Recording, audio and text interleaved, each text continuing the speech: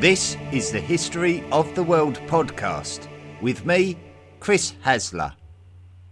And you're listening to Volume 3, The Classical World. Episode 41, From Republic to Empire.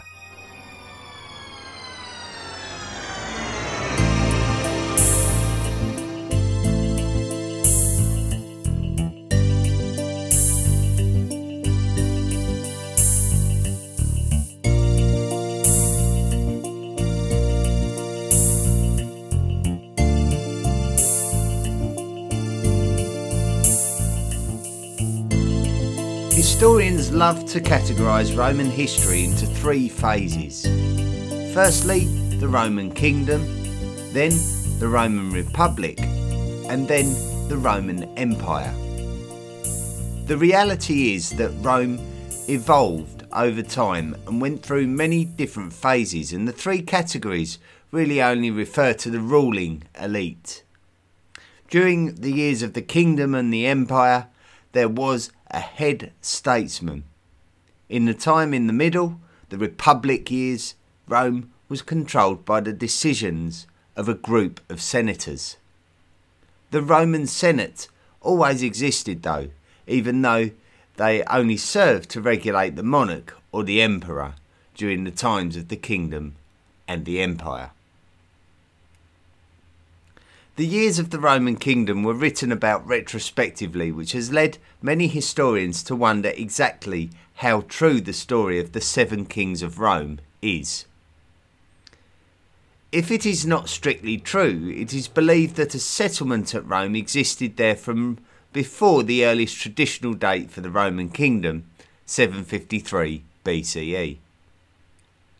We can say with confidence that the Roman independent state was in existence for over a millennium in time. This fact alone is considerable and makes the fact that Rome had to move with the times much more palatable than instinct may dictate.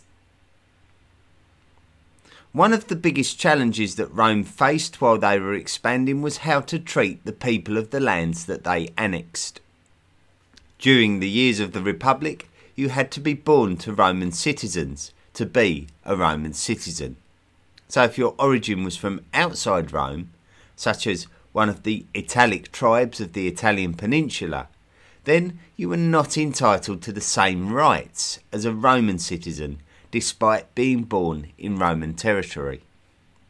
However, there are two interesting factors here to consider.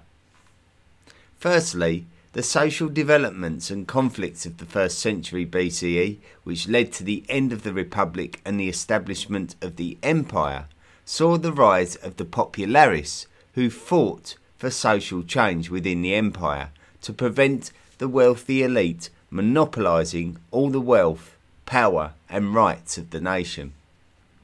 Those people who were not ethnically Roman or of Roman heritage, but who were born in Roman-controlled territory, gained more citizens' rights.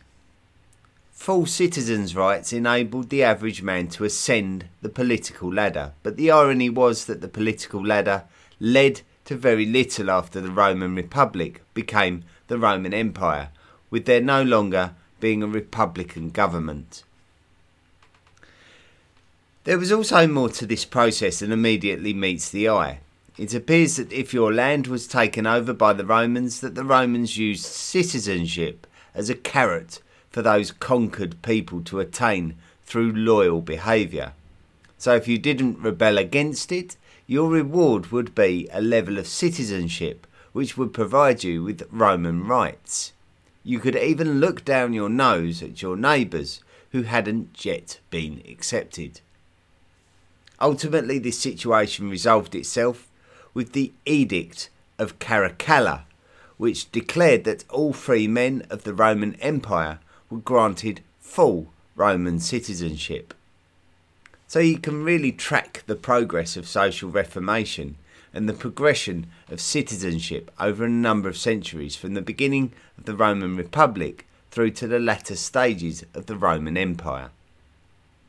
The radical changes made within Rome during the 1st century BCE resulted in one man being entrusted as the premier statesman of the entire republic. Augustus went through the motions of retiring his responsibilities before being invited to the Roman Senate to take full responsibility. The Roman Senate echoed the feelings of the Roman citizens. They were absolutely tired of constant bickering and civil conflicts. A change was long overdue, and when the change was made, it would bring a period of relative peace to the Roman Empire, known as Pax Romana, which would last throughout the 1st century and most of the 2nd century. So the transition solved a lot of the Republic's problems. The risk to there being an emperor would be the character of the emperor. Where Augustus was quite dutiful, this would be a good thing, as we can talk more about the pre-empire years of his life when we refer to him as Octavian.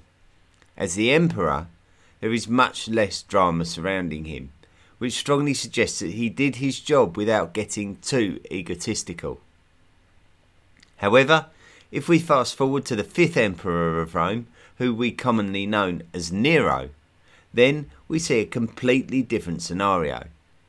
Nero was a loose cannon who totally lost control of the empire, and this caused a huge problem in Rome as the Senate decided that they needed to step in and depose him, which caused a power vacuum and civil unrest. Nero's predecessor was Claudius, and Claudius was a little bit unconventional in his methodology of his imperial duties, which caused a different set of concerns for the Senate. So although we speak of the Pax Romana during the first 2 centuries of the Roman Empire, having a senior statesman above all others could come with its national challenges.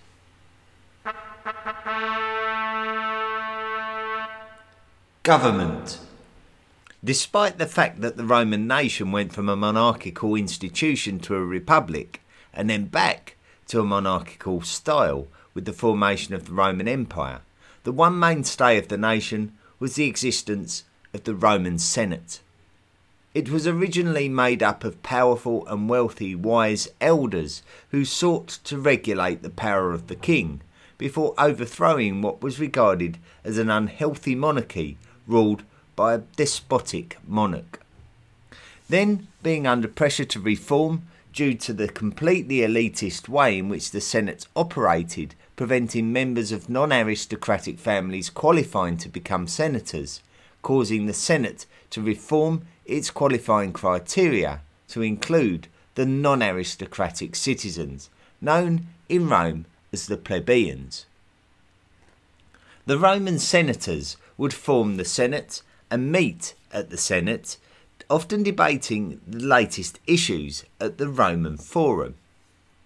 When the Roman Republic decided to have an emperor, it would go back to having to work alongside a monarch, and subsequently similar issues would reappear.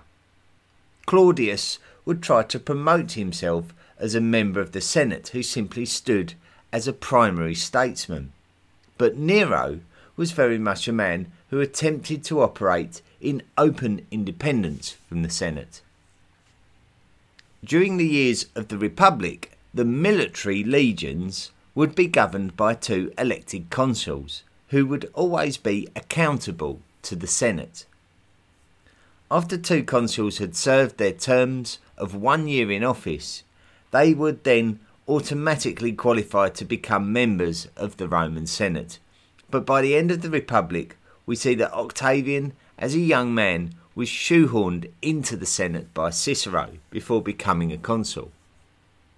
Senators were appointed by the censors, who were likely to have been advised. But with the transition of the Republic to the Empire, the appointment of senators would have transferred over to the emperor. The amount of senators in the Senate increased over time. Originally, there may have been around 300 senators, which increased to around 600 by the time of the formation of the Roman Empire. The senators would discuss the issues of the nation and vote on the ultimate decisions. Being a senator was a lifelong commitment, and the individuals were often entitled to special privileges within Rome, almost like being treated like a celebrity. Senatorial status would generally only be revoked if you decided to do anything criminal or be involved in an affair that would create a conflict of interest, such as foreign financial investments. The Roman provinces of the empire were often overseen by a senator, though especially for the purpose of raising tax money. During the later years of the Republic, tax debts could be sold to wealthy individuals known as equestrians, in an act known as tax farming. These equestrians were often happy to buy the debt, allowing the Senate to recover the debt quickly and give the burden of pursuing the individual to the equestrian. This was particularly useful for pursuing tax money from individuals in far-off lands such as Asia Minor. The equestrians were often the people who contributed cavalry to the Roman army, which is where we get the horse connection with the name. This would give rise to a social class called the equites. In the years of the Roman Empire, equestrians could be commissioned to take up an official role as a procuratore, who would be responsible for collecting taxes from provincial governors, regulating the governor's loyalty to the empire by monitoring corruption. So the whole system of acquisition of tax money was far more organised. This level of better organisation also extended to the Roman banking system, which had often been carried out in a very independent manner, with the bankers earning the right to bank by building a reputation as a reliable banker. Senators were not allowed to be directly involved in banking, and so there didn't appear to be any kind of firm banking legislation until after the formation of the empire, when bankers were encouraged to document their transactions.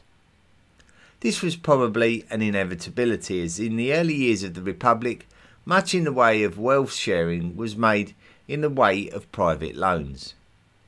So an individual may lend money to another individual, and if that money couldn't be paid back, then the offending individual would become a slave of the lender. In the days of the empire, a private loan was much more likely to be documented with terms and witnessed, with the borrower's property rather than their freedom being put down as risk if the loan was not repaid. Tax money would go into the Roman treasury, which was called the aerarium, which would contribute towards the upkeep of public property. Certainly when Agrippa was conducting all of the incredible improvements to Rome's sanitation systems and the building of aqueducts and buildings, this would have been funded by the money in the treasury. The Romans did have a bit of a reputation for being careless with the money in the treasury, which would often involve them selling public property to private investors as a quick means to raise money. Another project that would have been funded from the treasury would have been the construction of Roman roads. The concept of long-distance road building was first discussed during our episodes on the Achaemenid Persian Empire, when King Darius the Great invested heavily in his royal road system that enabled quick passage through the empire for military, trade and diplomatic vehicles and convoys to move as quickly as possible. Certainly when the Romans were building their road systems, the transport of military was at the forefront of their priorities. Extensive and significant road building had been an ongoing thing in Europe and Asia, certainly since the turn of the 5th century BCE, and we can see the earliest evidence of this within Roman lands, with an example being the Appian Way. The Appian Way was built at the turn of the 3rd century BCE and connected Rome to the lands of the south of the Italian peninsula. We mentioned it as the roadway that Crassus and Pompey used to display the decapitated heads of those slaves who had revolted against the Republic under Spartacus during the 1st century BCE. As the empire expanded, so the Romans invested heavily on road building throughout the empire, from the British Isles to the Iberian Peninsula to Mesopotamia, when Rome was at its greatest extent. The advantage of the transition from republic to empire meant that decision-making was being channeled, and that there was an element of uniformity about the governance of the empire, which was far less organised in the days of the bickering senators and corruption. Now, as an empire controlled by an emperor, Rome could concentrate on improving itself with a clear direction. The road network was just a small part of the extensive building works that improved Rome. Now public money was being used to build impressive buildings such as temples, and the systems mentioned earlier that would bring water into the city via ceramic pipework and aqueducts. The Romans took pride in their building works, continuing the Greek tradition of classical architecture designed to be pleasing to the eye of the average man and the eye of the gods. Even investment in harbours would make naval, military and trade missions easier to succeed in. A lot of the hard work of road construction is likely to have been carried out by members of Rome's slave class. It could be as much as 25% of Rome's population were part of the slave class. Many citizens of conquered territories would have been consigned to a life of slavery within the Roman Republic, and that doesn't necessarily mean a life of misery. If you were born into the slave class, such as a child born to Carthaginian parents following the destruction of Carthage, then you would have understood your place in Roman society and very likely accepted it. Due to the fact that the wealthiest people of Rome are likely to have been the slave owners, it may well have been the case that many slaves were well looked after and lived quite a comfortable life. What use would a slave be if they were miserable, poorly and hungry? It made sense that you should keep your slaves healthy.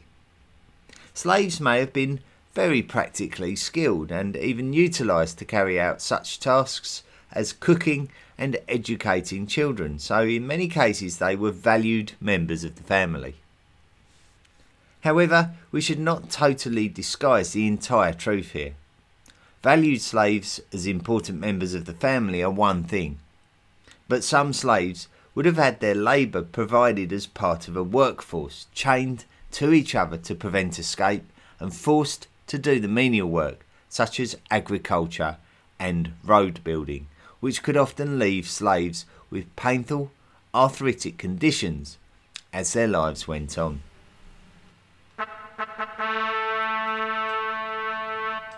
Military. Much of the slave class was made up of individuals that had been imported from acquired lands as the Romans expanded their territory. In order to gain territory, Rome would need an effective military. When Augustus took control of the Roman Empire, the Roman army was made up of 80 legions. A legion would consist of a few thousand soldiers, with a few thousand cavalry. And as Rome expanded and transitioned from the Republic into the Principate, which is the name of the early years of the Roman Empire, the legion would have also been more likely to include auxiliary troops made up of non-Roman citizens and soldiers. What stands out most about the Roman army is how well and intricately organised it was. And this is evident by the sheer number of Roman commanders that have gone down in history for their successes. We wouldn't celebrate so many individuals if it wasn't for the fact that the Roman military was very well organised in general. Each legion comprised of smaller units such as centuries, which were typically made up of 80 legionaries commanded by a centurion. The reason why it was called a century is because it was made up of 100 individuals originally, but had reduced by the days of the empire. Much of this level of organisation can be put down in part to the prominent popular statesman Gaius Marius, who was famed for his successful reforms of the Roman military around the turn of the 1st century BCE, and something we spoke about during episode 31. Roman legionaries would have had a warrior mentality drilled into them during their training. They would have believed themselves to be closely linked to Mars, the Roman god of war, and as such they would have believed themselves to be perceived as indestructible. Among the legionaries were highly skilled engineers, and this shouldn't be all that surprising. Armies had always had to turn their hands quickly to construction of bridges and trenches and forts and walls. Roman armies would be able to construct siege engines equipped with towers and rams, but that wasn't something that Romans invented, more like something they perfected. Expert siege engine construction can be traced back through the Hellenistic societies and right the way back to the 8th century BCE siege of Lachish, conducted by the Assyrians on the Judean city, where such siege engines are depicted on reliefs. The Romans shared some of the old Spartan attitude to the military being an absolute part of Roman life. All Roman citizens were expected to contribute to the army. Men were expected to produce sons which would grow up to be Roman soldiers. Women were expected to raise these children because of course the men were required to be available for military duty. Those older and wiser Romans with military experience may well have been kept on to take command of military units and also to inspect every aspect of the military, from the legionaries to their weapons to their encampments, to make sure that everything was exactly as it should be. This meticulous attitude would often give the Roman armies an edge over their opponents. Some of the best physical individuals may have even become members of the Praetorian Guard. The Praetorian Guard were brought to prominence by Augustus, who commissioned them to be his personal bodyguards. Originally, they were bodyguards for high-ranking officials within the Roman Republic and the Senate. The Praetorian Guard were the closest men to the Roman Emperor of the day, and as such, they may have formulated opinions of that emperor which could lead to dissension, so the emperor could not always trust their Praetorian Guard.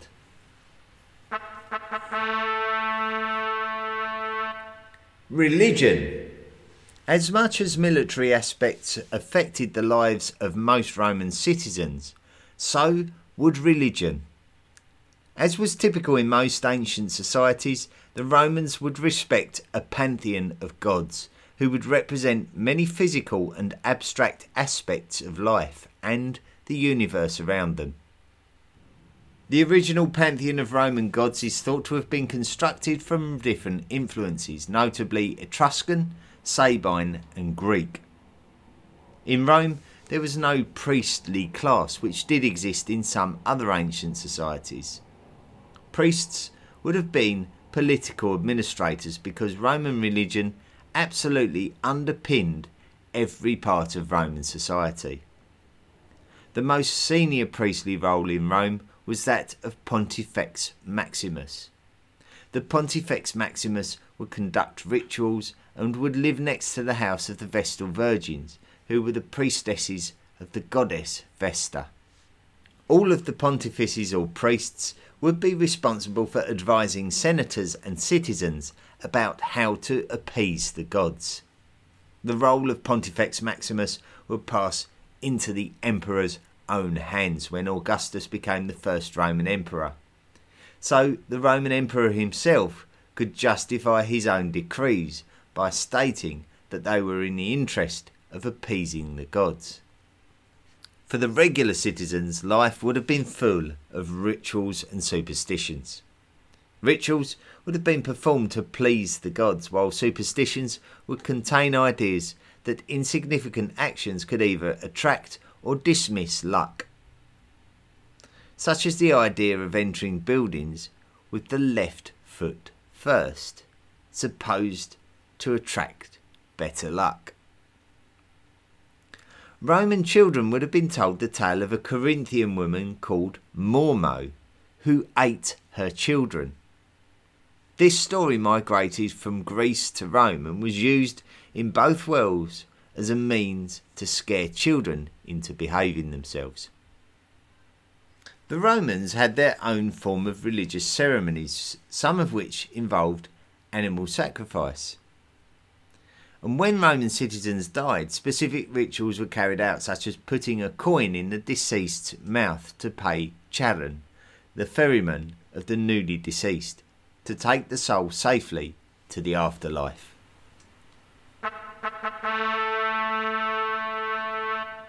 Entertainment. Not only were the Romans committed to religious ceremony, but they really did enjoy a good bit of honest entertainment. Here we can see links to ancient Greek traditions. The Greeks built theatres in which performances took place for the entertainment of others. The Romans would continue this kind of cultural tradition, but would make it that much more impressive. Greeks built semicircular theatres, but the Romans perfected the amphitheatre, which was ovular, with the performance taking place in the middle, and the pinnacle being the Roman Colosseum in the city of Rome. It resembles a modern sports stadium when the sheer magnitude of its size is considered. As many as 50,000 spectators were able to pack themselves into this huge amphitheatre. It has been reported that as many as 9,000 wild animals were killed during the course of the Colosseum's inaugural games, undoubtedly considered to be a sacrifice to the gods as a justification. The combatants would have been the gladiators, who, despite their physical impressiveness and their fighting ability, would have been regarded individually as expendable, especially if they lost their lives in the spirit of entertainment. It is likely that the gladiators themselves generally would not have relished the prospect of wild animal combat and possible death. When wild animals were not being slaughtered or dismembering some unfortunate gladiator, then slaves and gladiators would go into combat with each other, all purely for the entertainment of Roman citizens.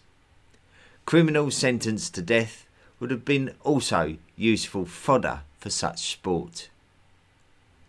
Other more humane forms of entertainment would have included athletic events, which is something that would have followed on from the Greek traditions such as the Olympic Games. Just a short walk in the direction of the Tiber River from the Colosseum would have enabled you as a Roman citizen to reach the Circus Maximus. This was a large stadium which was long and suitable for chariot racing, and could have accommodated as many as 150,000 spectators. So the Romans were really putting on some shows that were on the type of scale of a modern sporting spectacular or a modern music concert. We could be forgiven for just seeing Roman citizens as a bunch of bloodthirsty hooligans with an insatiable desire to see humans and animals slaughtered for their own pleasure. However, there were also more peaceful means for Romans to enjoy their own culture. Romans would certainly pride themselves on the impressive and opulent appearance of their architecture. Certainly, the Roman Colosseum is an absolute sight to behold, even in the 21st century, and some of the ornate columns created during the imperial years are awesome to look at firsthand, and you have to marvel at the skill and craftsmanship. The Romans were also well known for their mosaics, with large images carefully constructed using tiny coloured stones. The Romans continued the Greek tradition for sculpting, with many of their leading statesmen having busts of their head, neck and upper chest made so that an accurate portrayal of their head could be displayed inside and outside of Rome. However, the Romans are well known for their wall painting and bronze statues, which is believed to have evolved from early Etruscan traditions as opposed to Hellenistic ones. A lot of Roman artwork would portray military successes, which would always serve as a reminder to the Roman population of how proud they could be of their home state and how dominant Rome was over the rest of the world, at least through Roman eyes. So now we have a bit of an understanding about the general culture of the Roman Republic and the early Roman Empire. So next week we investigate what happened in the newly formed Roman Empire after the passing of the first Roman Emperor, Augustus.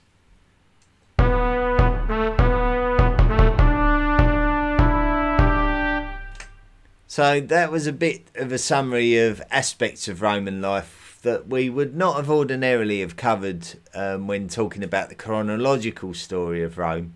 There's a couple of things in there that deserved a little bit more detail, and obviously the Roman, if we look at Rome and we look at the history of Rome, if we sort of track that period of time back from now, the Roman Empire and the Roman state, if you like, the kingdom, the Republic, the Empire, that whole thing, is older than the country of England, if we're honest about it. So from that whole period of time, it's a really expansive period of time that deserves a lot of investigation. It would have had to have changed, and radically so, to keep up with the affairs of the modern world that it lived in. Certainly the challenges that Rome faced during its later years would have been vastly different from the ones that it faced during its earlier years. So it's interesting to see how Rome evolved and how aspects of Rome changed over that time period. Now, if you're enjoying the project, and I know one or two of you are, as you've been kind enough to write in, and I'll get round to that in a moment. But if you are enjoying the project, then why not consider rating and reviewing the podcast wherever you listen to it? So send it flying up the charts of wherever you listen to it, and let's get some more listeners on board. And if that's not enough, you feel like you haven't done enough after you've done that, then also consider donating to the podcast, and you can do that for as little as $1 a month.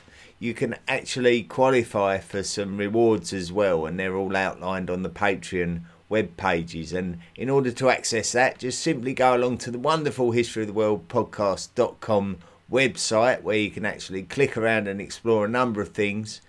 And there you can sign up to make a monthly contribution, and when you do that, you become a lifelong member of the History of the World podcast Illuminati, as has Kim Bushman and Michael Holmes. So thank you very much for signing up to make those donations to the podcast. It will really help to pay the bills, basically. So it will pay to invest in new materials, which always helps me to triangulate from more sources and make the podcast even more authentic, as it should be. So consider that. And if that's still not enough, then why not drop me a line? Write me a message, as some people have done, such as Eric Morgan, who's written that he's on episode 8 at the moment. Excellent stuff, Chris. Love the non-stuffy voice. Absolutely do not compromise on that. Well, it's my voice, so that's going to be tricky. But it puts every blooming arts and history programme on TV is fronted by the statutory posh academic. Well, what a great sentence. There is so much bias, unconscious or otherwise, that was disappearing but has slowly returned. Unconscious, that's when you get knocked out, isn't it? I think you mean subconscious. I listened because no matter how many wiki entries I read on our ancestors, it wouldn't sink in. You have clarified it as much as it could be given the raw material you're dealing with, me. The section heading reverb has grown on me, still not 100%, but it's a signature, so I hope it stays. Lockdown gold. Thanks. Thank you so much, Eric. That's a lovely message. Sometimes you can... that's the biggest problem with Wikipedia, is because there's so many authors contributing to these... to these articles, it can become very sort of confusing to read, and you're often reading... in a context of whoever that writer is, and it might be on some academic level. Listen, I've never really had the ability to absorb complex information very well, And that's not me having a go at my intelligence. I think, you know, I certainly have got intelligence, but I really don't have a lot of time for intellectuals who speak too intellectually about a subject. I just want to know the entertaining facts, and I think that's what most people do. And I think that was going through my mind when I started out on this project, that I really wanted it to be accessible and understandable. And if I was not able to explain things well enough, then you know, the podcast wasn't worth the time that I was putting into it. So whenever anyone sends me a message to say that they're able to understand the podcast well, then I feel like I'm succeeding on my mission. Michael Nelson has put, Chris, I have just recently come across your podcast and now listen to it every day. I started at the beginning and have listened to about 20 episodes so far. I'm amazed at your ambition. I look forward very much to travelling through time and history. Please keep it up. Thank you so much, Michael, and also thank you, Eric, for taking the time to write in. It really does mean a lot when you sort of write in and tell me your thoughts and opinions, and especially when you actually compliment the work. It's quite motivating and makes me feel good about what we're doing. So thank you so much. Thank you. Before I move on, I just want to make mention to some of the existing members of the History of the World podcast Illuminati. Some of you, over the course of the last couple of years, have made incredible, significant contributions to the project, and I just can't thank you enough for sacrificing so much of your personal earnings, really, just to help me to keep this project going. It is terrifically humbling, and as such, some of you have qualified for rewards which I probably never thought I'd ever give out to anybody, but some of you are now have now gone through the threshold where you've qualified to get a History of the World podcast T-shirt, and even some of you are now qualifying for the History of the World podcast mug.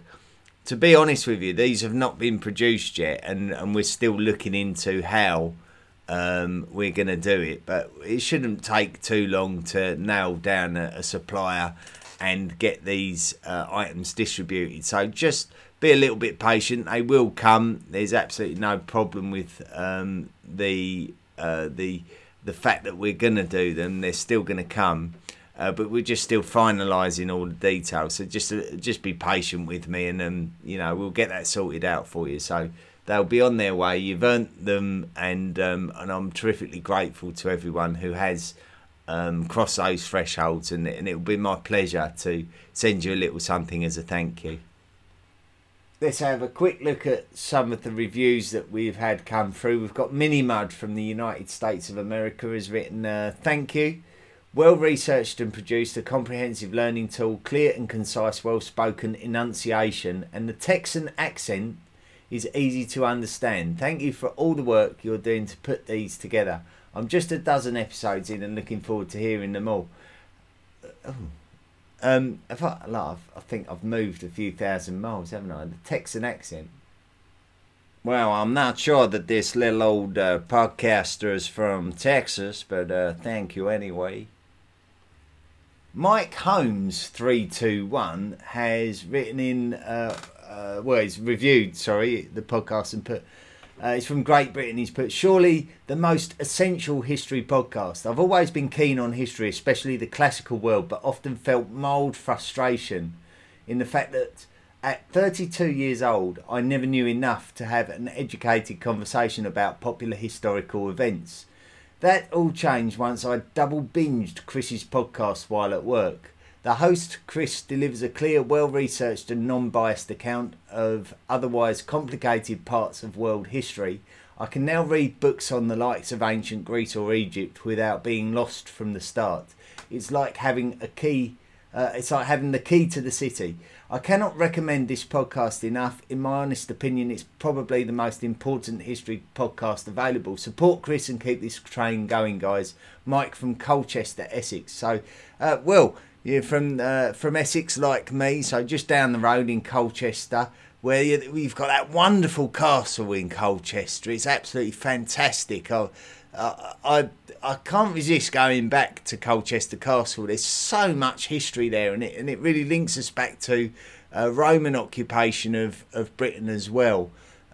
So anyone that lives in Essex that's not been to Colchester Castle and listens to this podcast, I think you must be mad.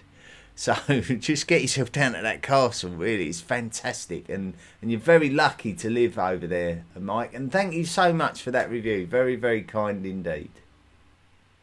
So moving on to next week, it really is time for us to get stuck into the imperial years of Rome and start talking about the Principate and leave this transition period behind. We've spent so much time, haven't we, talking about what happened during the 1st century BCE, the links of the Gracchi brothers, Marius and Sulla, Julius Caesar, Mark Antony, Octavian ultimately, who became Augustus. Now we need to just get on with it, really, and get into the Principate years and find out what happened during the years of the Roman Empire. So the next few weeks we'll be looking into that, and that will all start next week. So thank you so much for listening. I hope you've enjoyed this week's episode. A bit of a departure from the usual chronological story, a little bit of an investigation into the aspects, but back to the chronology next week. Make sure you join us then. Have a great week, and don't forget to be good. Do you want more from the History of the World podcast? Then visit our website, historyoftheworldpodcast.com. You can join our discussion forum and find us on social media. Support the podcast for as little as $1 per month by clicking the Patreon link. Email the show at historyoftheworldpodcast@mail.com. The best ones will be read out. Be sure to rate and review the show wherever you listen to us.